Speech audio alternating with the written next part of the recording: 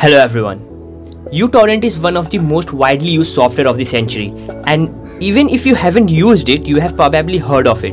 The Pirate Bay and 1337X are the most popular website to get pirated movies, games, software and TV shows. And because of the content getting pirated, many copyright holders are trying to shut down the sites and want to take down these sites' pirates. Even after taking down the site's owner like Artem Wallin, founder of Kickass Torrent, or Frederick Naij, founder of the Pirate Bay, the sites always come to life again. But how is that even possible? So first, we need to understand how the torrent works. If you are using a direct download, the file is directly downloaded from the website. So if the website goes down, the URL will too, and we cannot download or re-download the file from the same website.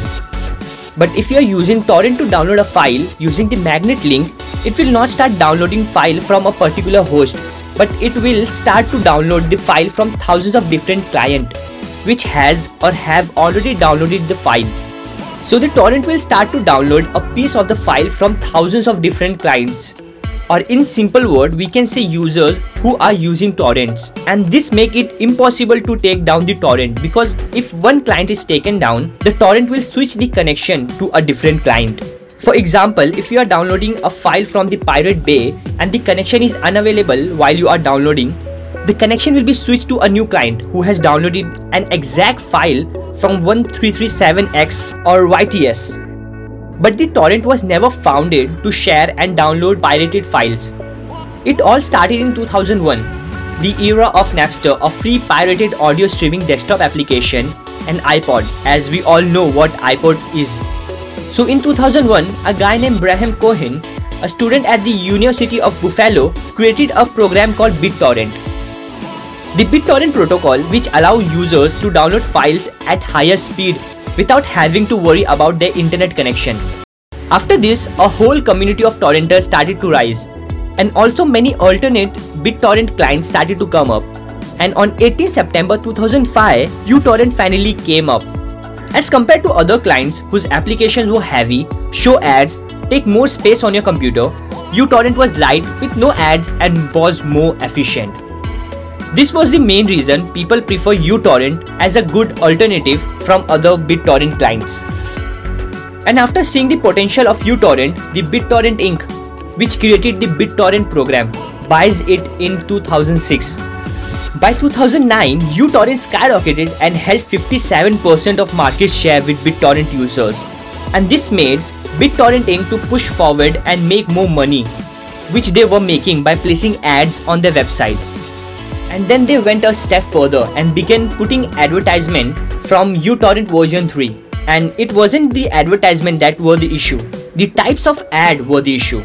Due to the pirated content, uTorrent only received two types of ad: malware and sexual content, which would be dangerous if minors were using the software. But that was not it. uTorrent used to install unwanted application on your computer without any notice.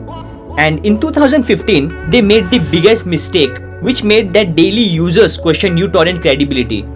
People started to notice uTorrent is taking a lot more CPU power than it is required. And then it was revealed that uTorrent secretly installed a crypto mining program, which was secretly mining Bitcoin. Users were outraged and they started to say that they will never use uTorrent again. But uTorrent took immediate step and removed all unwanted program and ads from the application. But the damage was already done. Even with all this, uTorrent's market share is increasing. uTorrent has more than 100 million users in 2021, and the number is expected to continue to rise. However, the essential question is why the number is growing. First of all, the newcomers are unaware of the past reputation of uTorrent, and now in 2002, uTorrent is lighter and faster compared to its previous versions. But the online pirated is at its decline. In 2006, BitTorrent has 70% of all internet traffic. But by 2011, the number dropped by 19%. And this is because of online streaming services like Spotify, Netflix, Hulu. On the one hand, music is free to stream on the application like Spotify and also other music application. On the other hand, the movies and TV shows have a paid subscriptions. And that's not it.